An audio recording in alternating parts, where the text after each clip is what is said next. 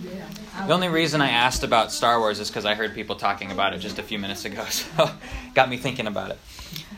All right, so if you haven't already, go ahead and turn to Colossians chapter 2, because we're going to start looking at the second chapter of Colossians this morning. I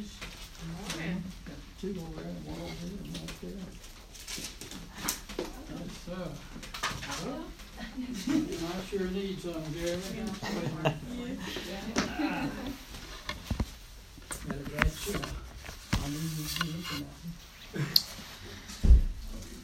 So our text this morning is Colossians chapter 2, verses 1 through 8. And I'll go ahead and read that for us here as we're getting started.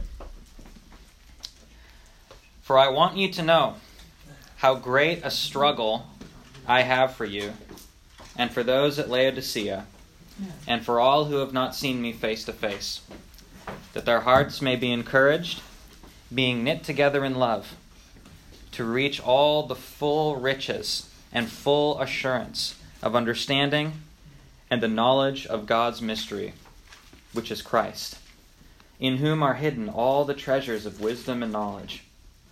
I say this in order that no one may delude you with plausible arguments. For though I am absent in body, yet I am with you in spirit, rejoicing to see your good order and the firmness of your faith in Christ. Therefore, as you received Christ Jesus the Lord, so walk in him, rooted and built up in him, and established in the faith, just as you were taught, abounding in thanksgiving. See to it that no one takes you captive by philosophy and empty deceit, according to human tradition, according to the elemental spirits of the world, and not according to Christ.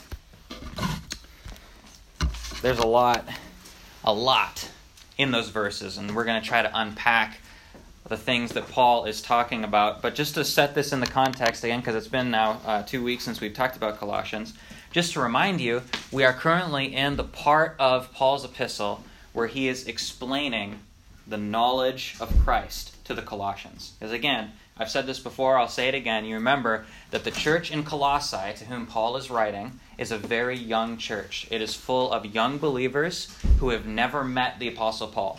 Right? They've never had an apostle there teaching them. It's all information that a guy named Epaphras brought to the Colossians from the church in Ephesus. And so the Colossians are young Christians, and Paul is writing this epistle to teach them essentially the basics of Christianity. So in the first part of the epistle here, he's teaching them doctrine, essentially. Teaching them doctrine. He's teaching them particularly Christology. That is the doctrine of Jesus, who Jesus is and what Jesus has done, his person and work. And you remember, at the beginning of the epistle, after the introduction, Paul talks about how Jesus is the second person of the Trinity, talks about how Jesus is the one who holds all things together and all the fullness of deity dwells in Jesus, and so on. All of these things, very high teaching about Jesus.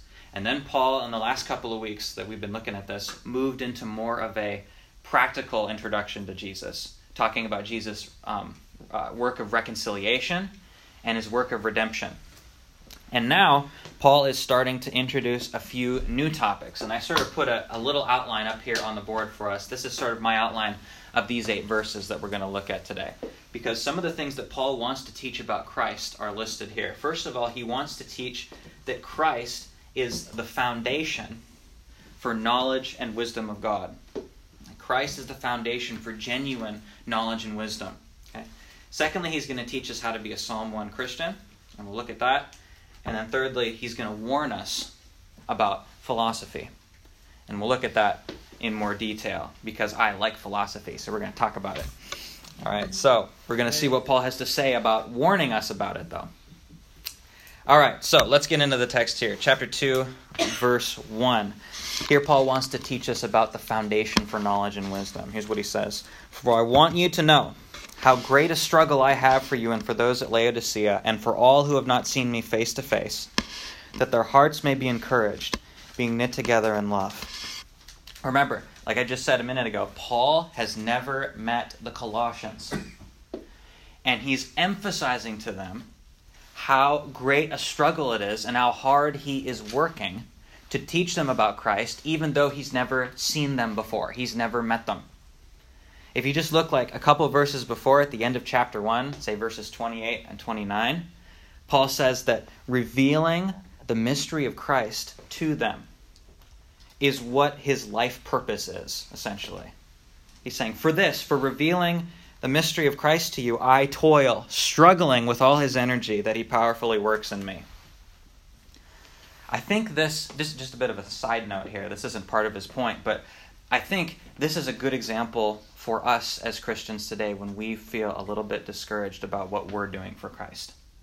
Because I think sometimes if we are struggling and trying to serve Christ in various ways, whether it's through teaching or various church activities or service or those sorts of things, and we feel like we don't see the results, we don't see what's happening as a result of our struggling for Christ, I think we need to remember that Paul here is struggling for Christ, and he never sees the results because he's never met these people. He's just writing to them.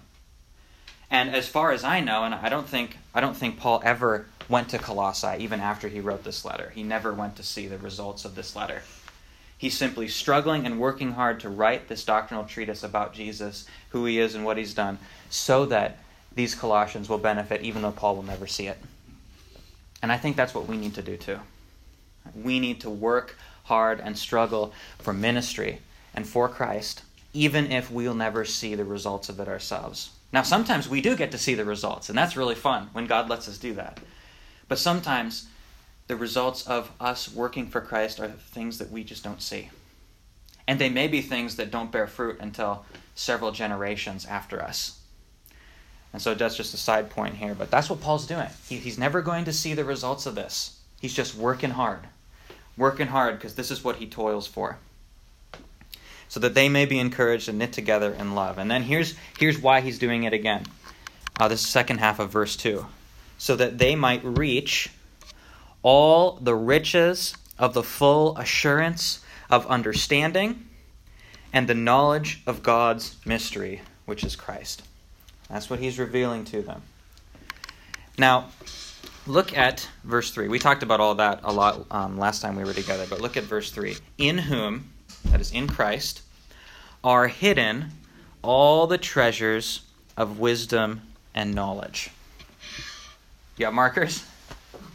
You know, I brought a fresh marker here, so I would be set to go. Thank you. Now we're really set. I can do all kinds of fun stuff. All right, anyway, in Christ are hidden all the treasures of wisdom and knowledge. All right? Now, here's what Paul is saying by that. He's saying, Jesus is the one who is the foundation for the knowledge and wisdom of God. Genuine knowledge and wisdom must be based on Christ, because in him are hidden the treasures of wisdom and knowledge. And what's fascinating here is that when Paul discusses this, he places it in mystery language. You see that? Hidden. The knowledge and wisdom are hidden in Christ. And that's because they have to be revealed. Christ has to be revealed in order for someone to have genuine knowledge and wisdom. God doesn't reveal this to everyone. He reveals it to his people. In Christ is hidden the treasures of wisdom and knowledge, which God must reveal. Now, what's interesting here is that as Paul is setting forth this idea of the fact that the only way someone can have genuine knowledge and wisdom of God, of reality, the world, to have the full understanding of reality in the right way, you have to know Jesus. And the reason why Paul is saying this is because he wants to make Jesus the epistemological center of our worldview. And by that, epistemological, it's a very fancy philosophical word. It just means he's the knowledge center.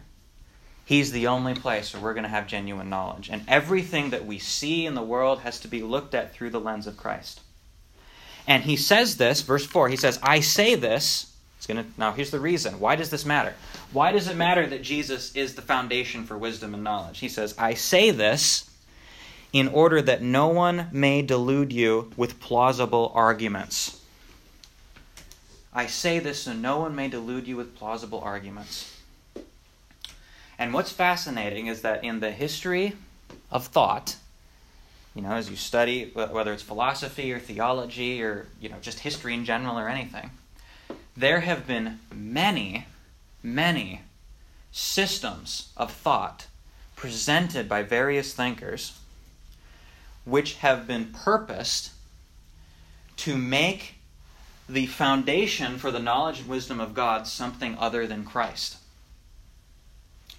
And just to give you some examples of that, where's my marker? There it is. Just to give you some examples of that, I want to outline for you a couple of people who have tried to do this very thing. They have tried to make Christianity centered not on Christ or Christ's word, but they have tried to make Christianity have its foundation in something other than Christ and his word.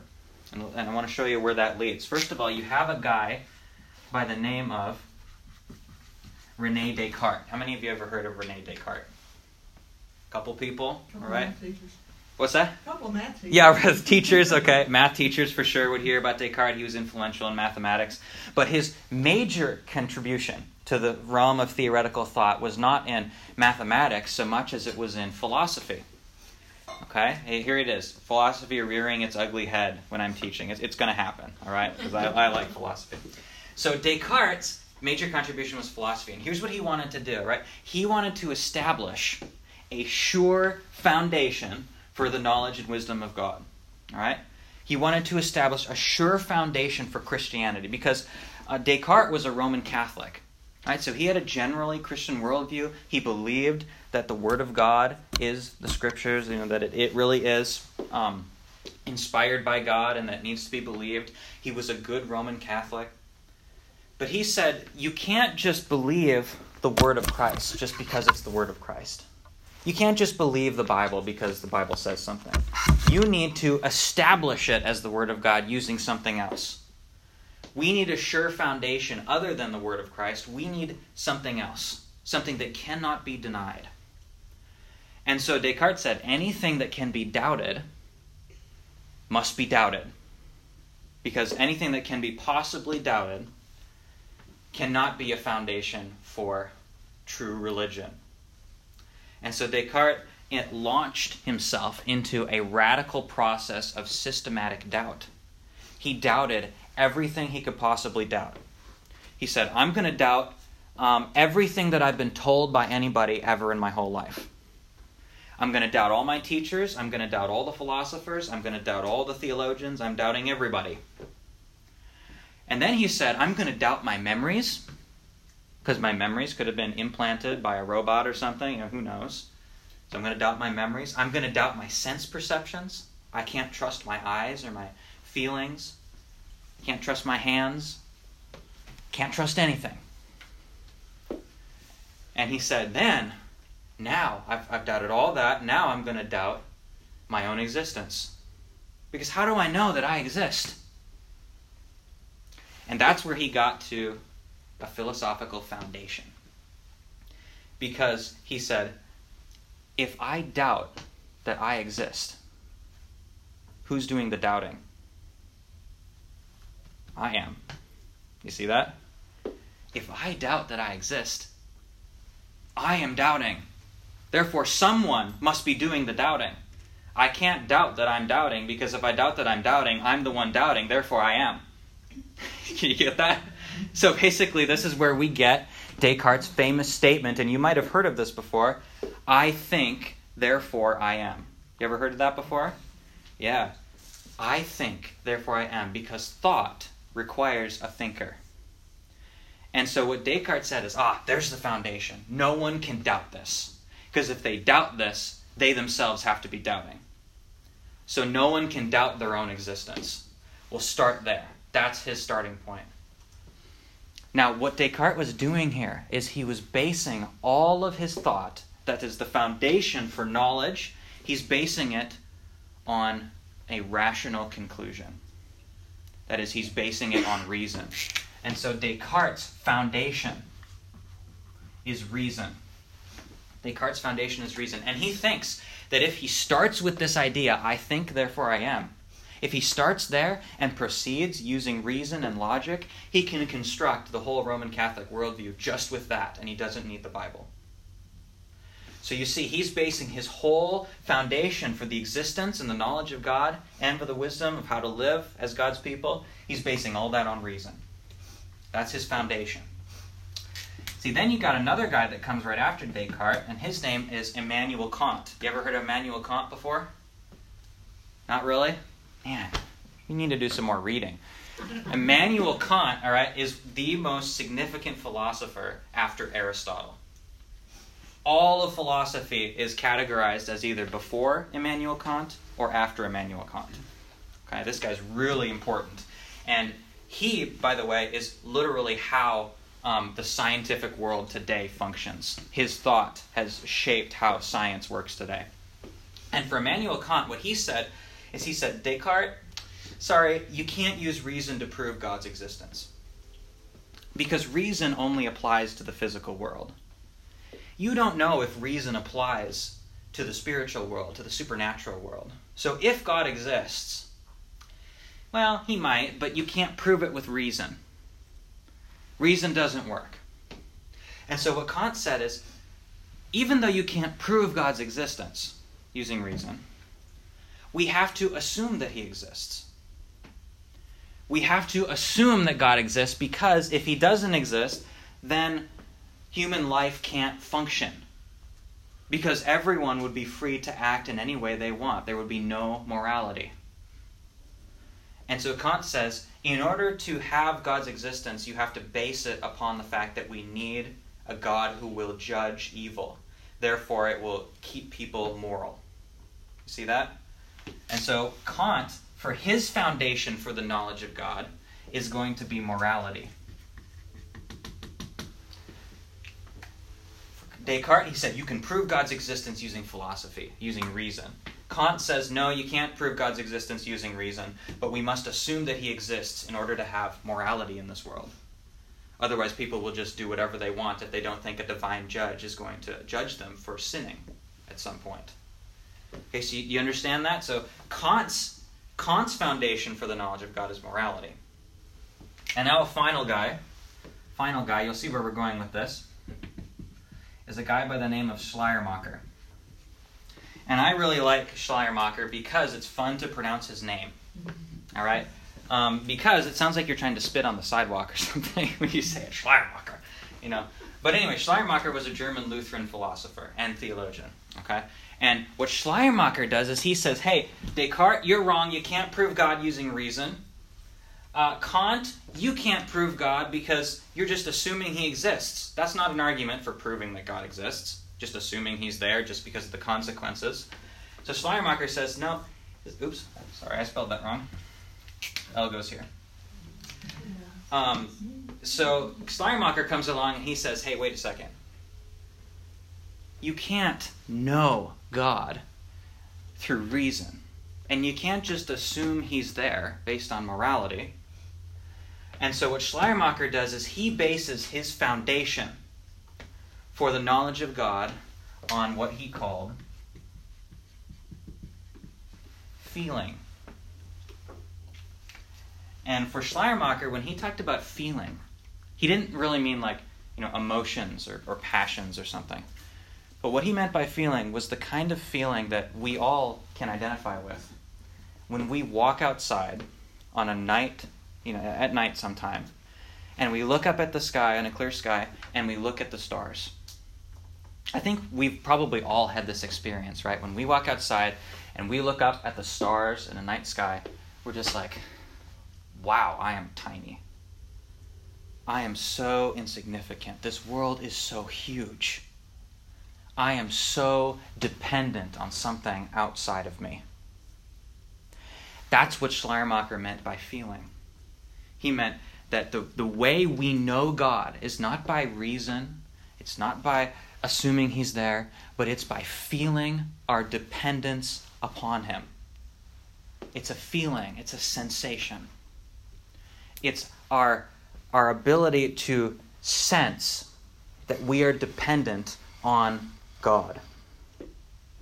And you can see where this went with liberal theology that says, we don't need doctrine, we don't need orthodoxy, who cares whether Jesus is God or not? What we really need is just to know that God exists and to know that we can have a sense of him. We can experience him. And so for Schleiermacher, when he started talking about Jesus, he said, yeah, Jesus wasn't God.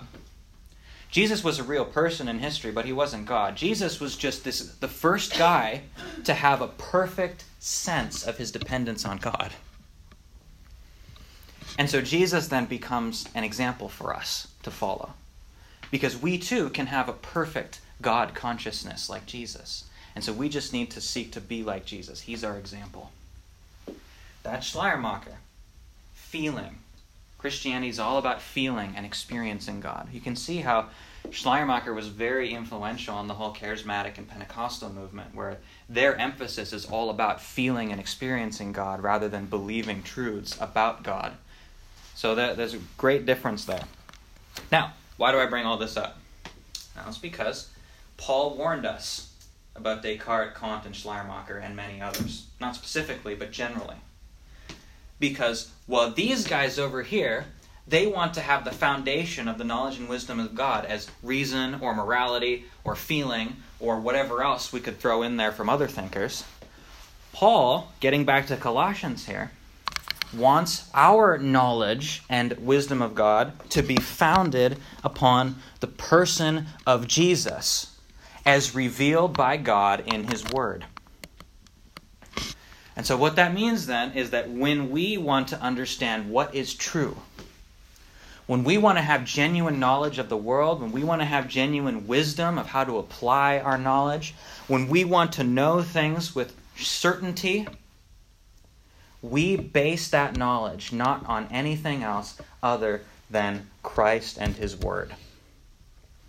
That's what Paul's telling the Colossians. Because if you don't base it on Christ, if you don't base your knowledge on Christ and his Word, guess what? You're going to be led astray by plausible arguments. Because the foundation is taken out. And now over here you get Schleiermacher saying, oh yeah, you don't need to believe the Word of Christ. Don't believe the Bible. You need to believe this feeling that you have. Or Descartes, you don't need to believe the Bible, just believe reason. Whatever's reasonable is true. Or fill in the blank with whatever other foundation we want to add. Maybe science today becomes the foundation for knowledge. Well, this is scientific fact, therefore it's true. Never mind the fact that philosophically there's no such thing as a scientific fact. So we, Paul says, need to base our knowledge and wisdom of God on Christ and his Word. And then Paul adds in verse 5, so the reason for this, though I am absent in body, yet I am with you in spirit, rejoicing to see your good order and the firmness of your faith in Christ. And so what Paul is doing here to the Colossians is he's saying, hey, I recognize, guys, you're doing this. This is just a reminder. You have your foundation in the knowledge of Christ. You have that.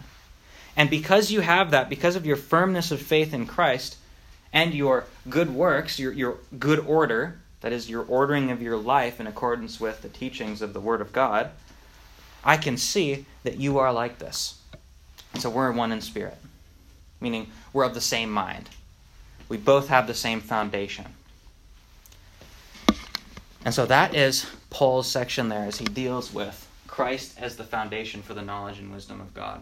And we have to have that. We have to have Christ at the center of all of our knowledge, and him and his Word as the basis upon which we judge all other truth claims. And we'll talk about that more when we get to verse 8 here and wrap up that discussion. But Paul here, in the middle of this discussion of knowledge and plausible arguments, and what he'll then talk about as philosophy in a couple of verses, sort of just throws in verses 6 and 7.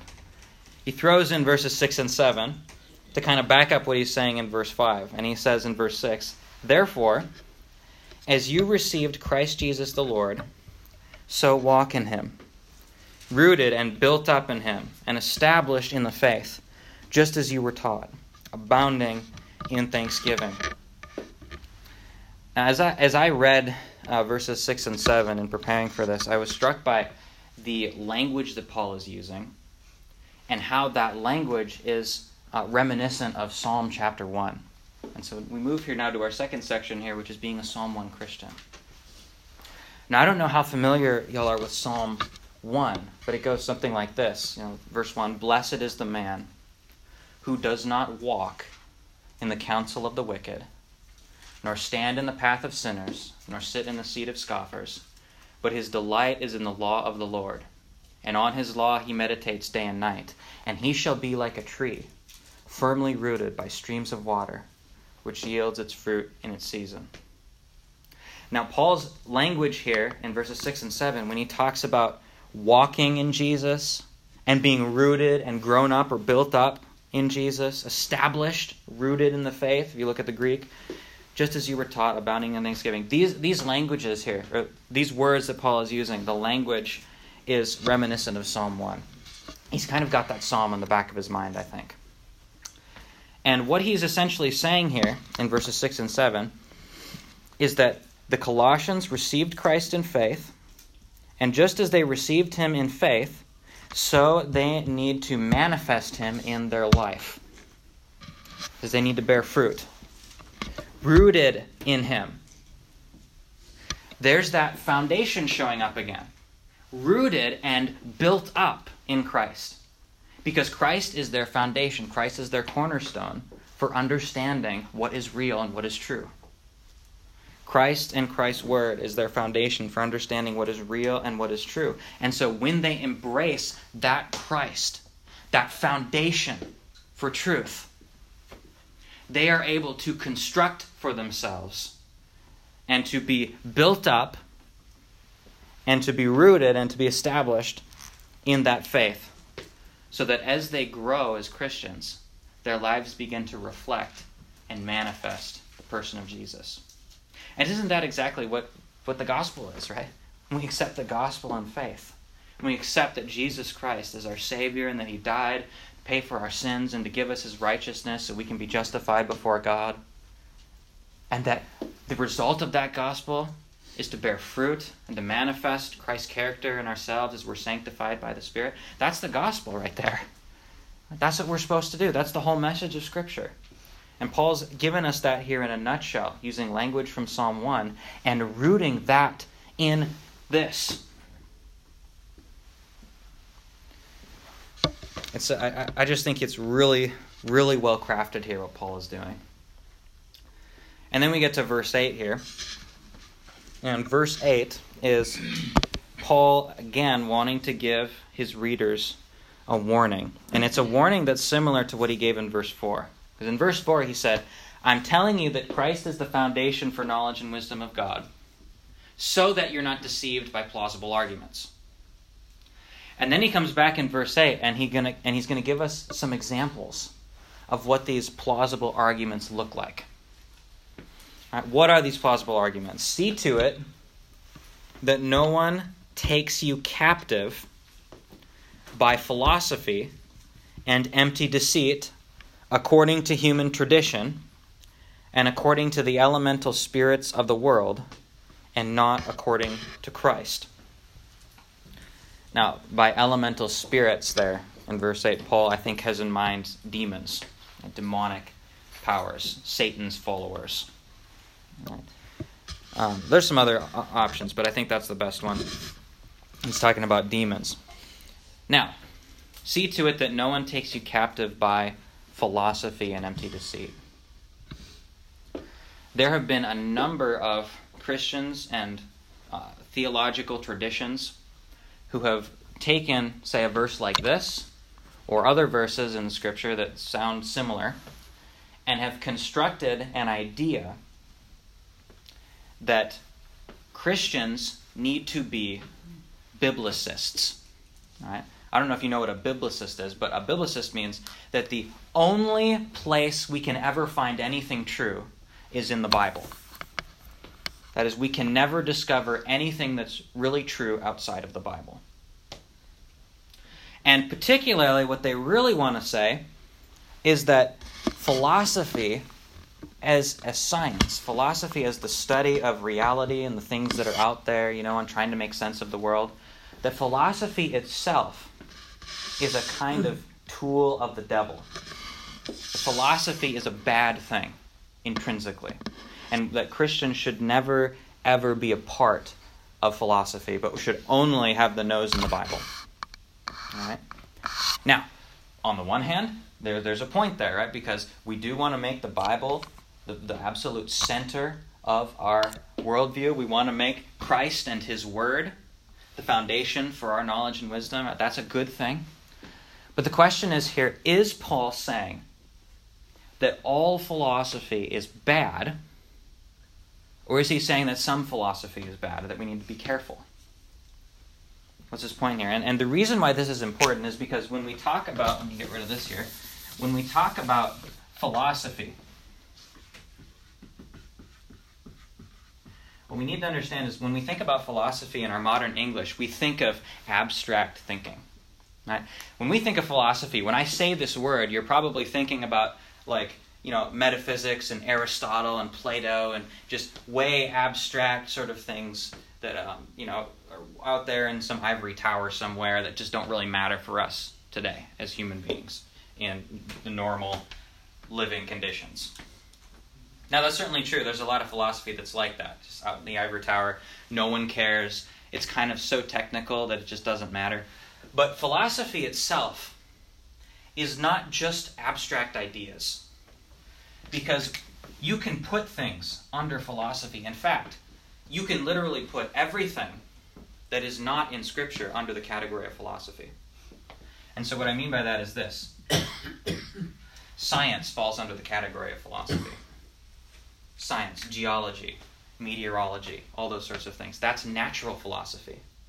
The philosophy of nature, studying the world around us. That's philosophy. You can put history under here. History, the study of events that have happened in the past. That's philosophy. All these things fall under the category here. Art, music, math. You can put grammar under here. The philosophy of language, right? All of these things are philosophy. These are all studies of the world that God made and figuring out the logic of how it all works and how it all fits together. That's philosophy.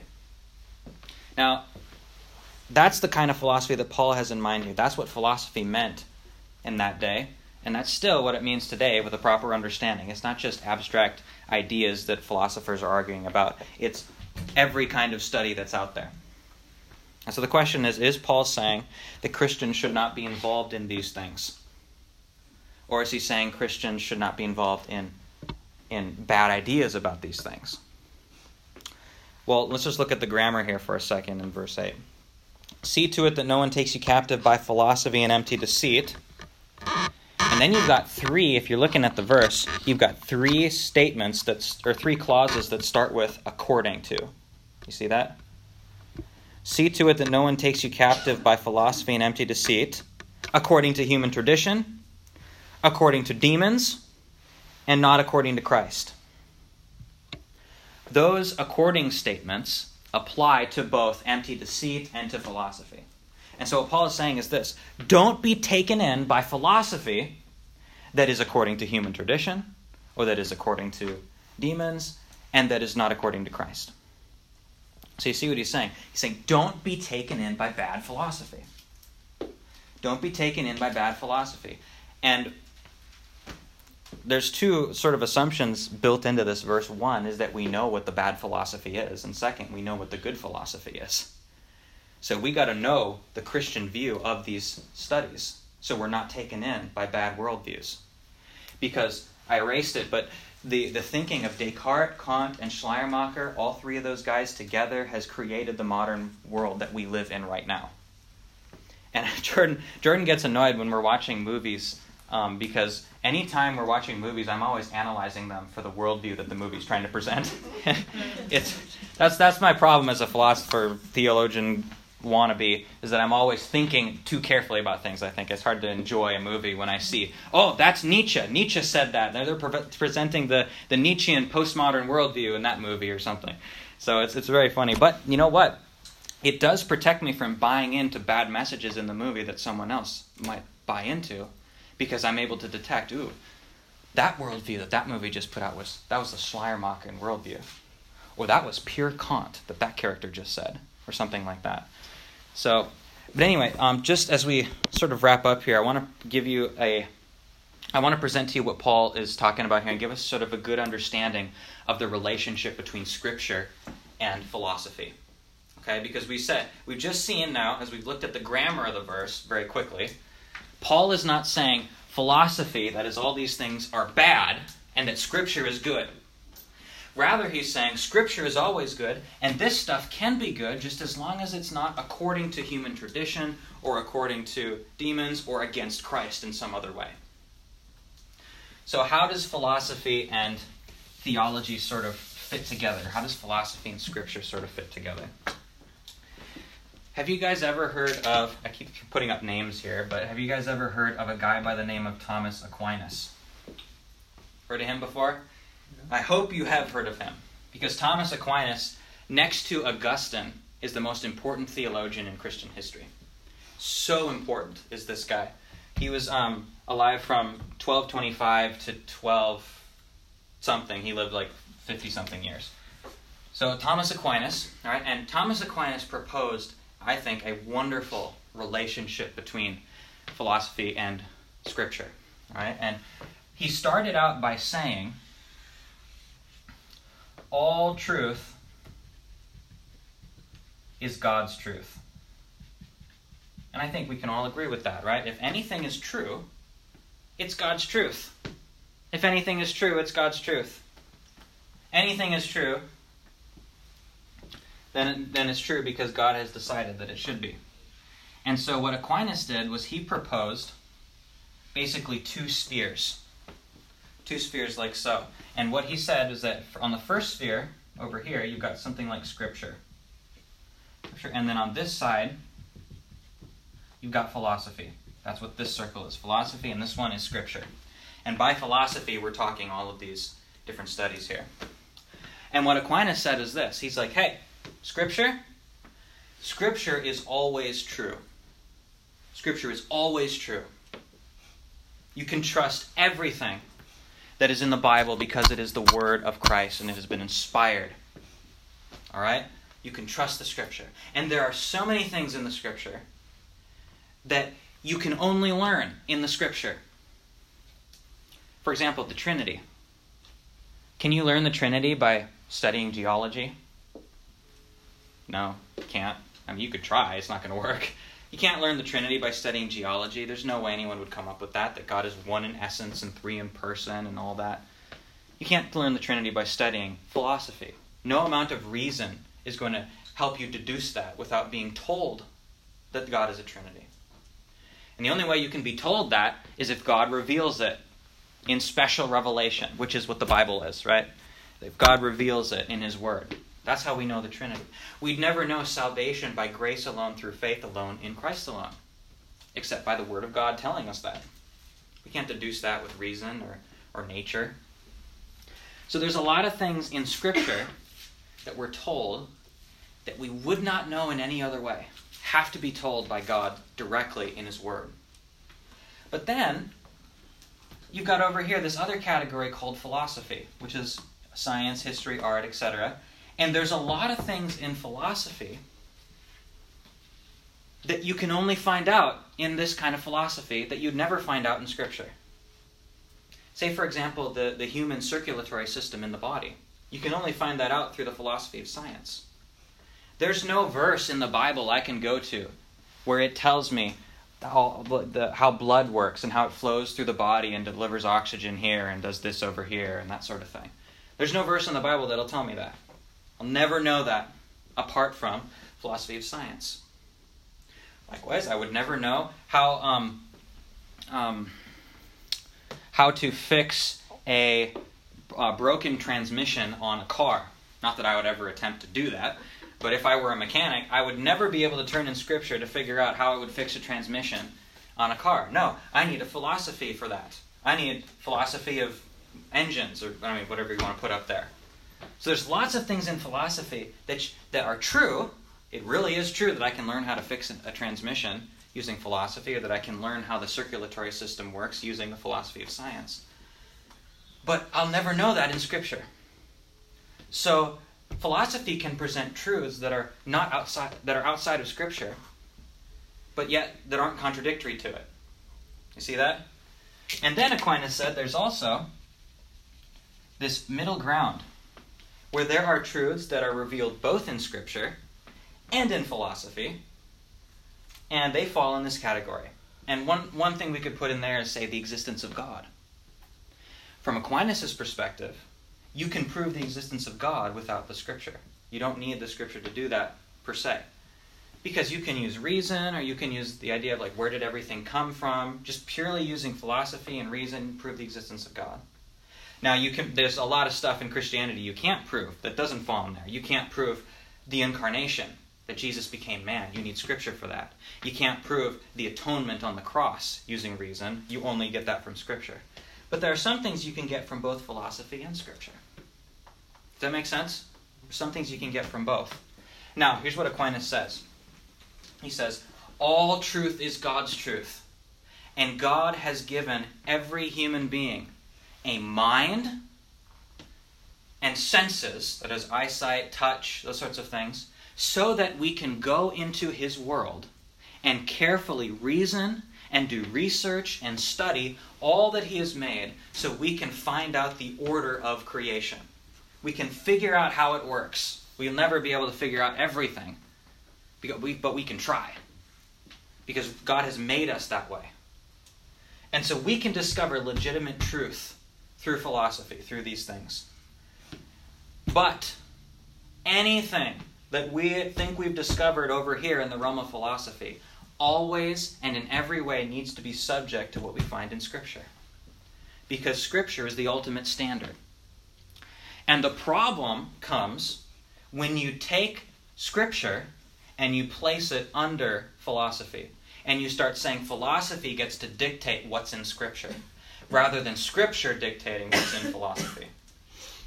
And see, when it comes to Descartes and Immanuel Kant and Schleiermacher and so many other thinkers, what they did is they said, no, Scripture is not our foundation.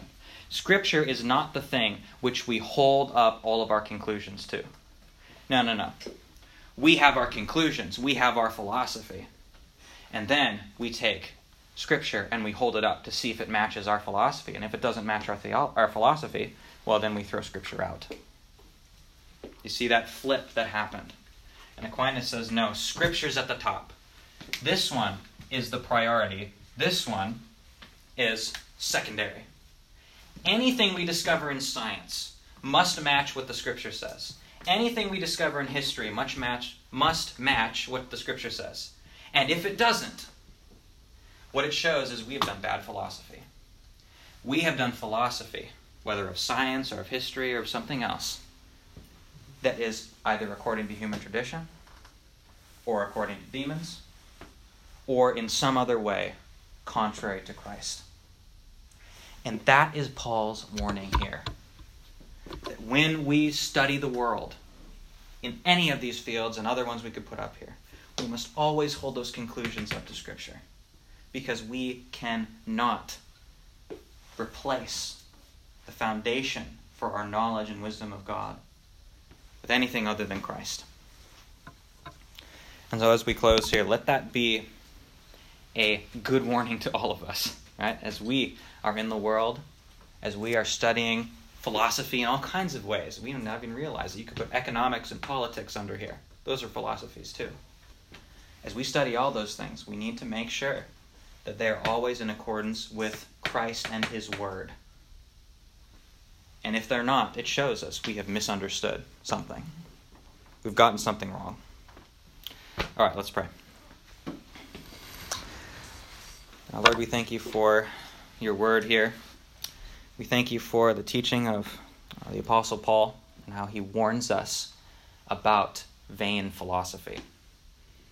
Lord, we thank You that You have provided for us here in this text and in many other places in Your Word a grid for how we can study the world that You have made and come to conclusions about it. Lord, we thank You You've given us a mind to do that You've given us brains, that You've given us senses that we can use to do research and to draw conclusions about Your world. But Lord, we just pray that when we draw conclusions and the conclusion doesn't match Your Word, Lord, pray that You would show us our error. Show us where our philosophy has been not according to Christ, but has been according to something else. Lord, draw us toward Yourself today. Pray, Lord, that this great truth would give us assurance and stability as we stand on your word, as we stand on the word of Christ, so that we would be more thankful for this word, and that we would trust it more, and that we would continue to hold fast to it, and that we would be thankful that out of your grace you gave it to us, and that in this word you revealed to us the gospel. I pray that that gospel will be presented clearly today as we worship, and prepare us now to hear the preaching of your word from Pastor Adam. In your holy and precious name we pray. Amen.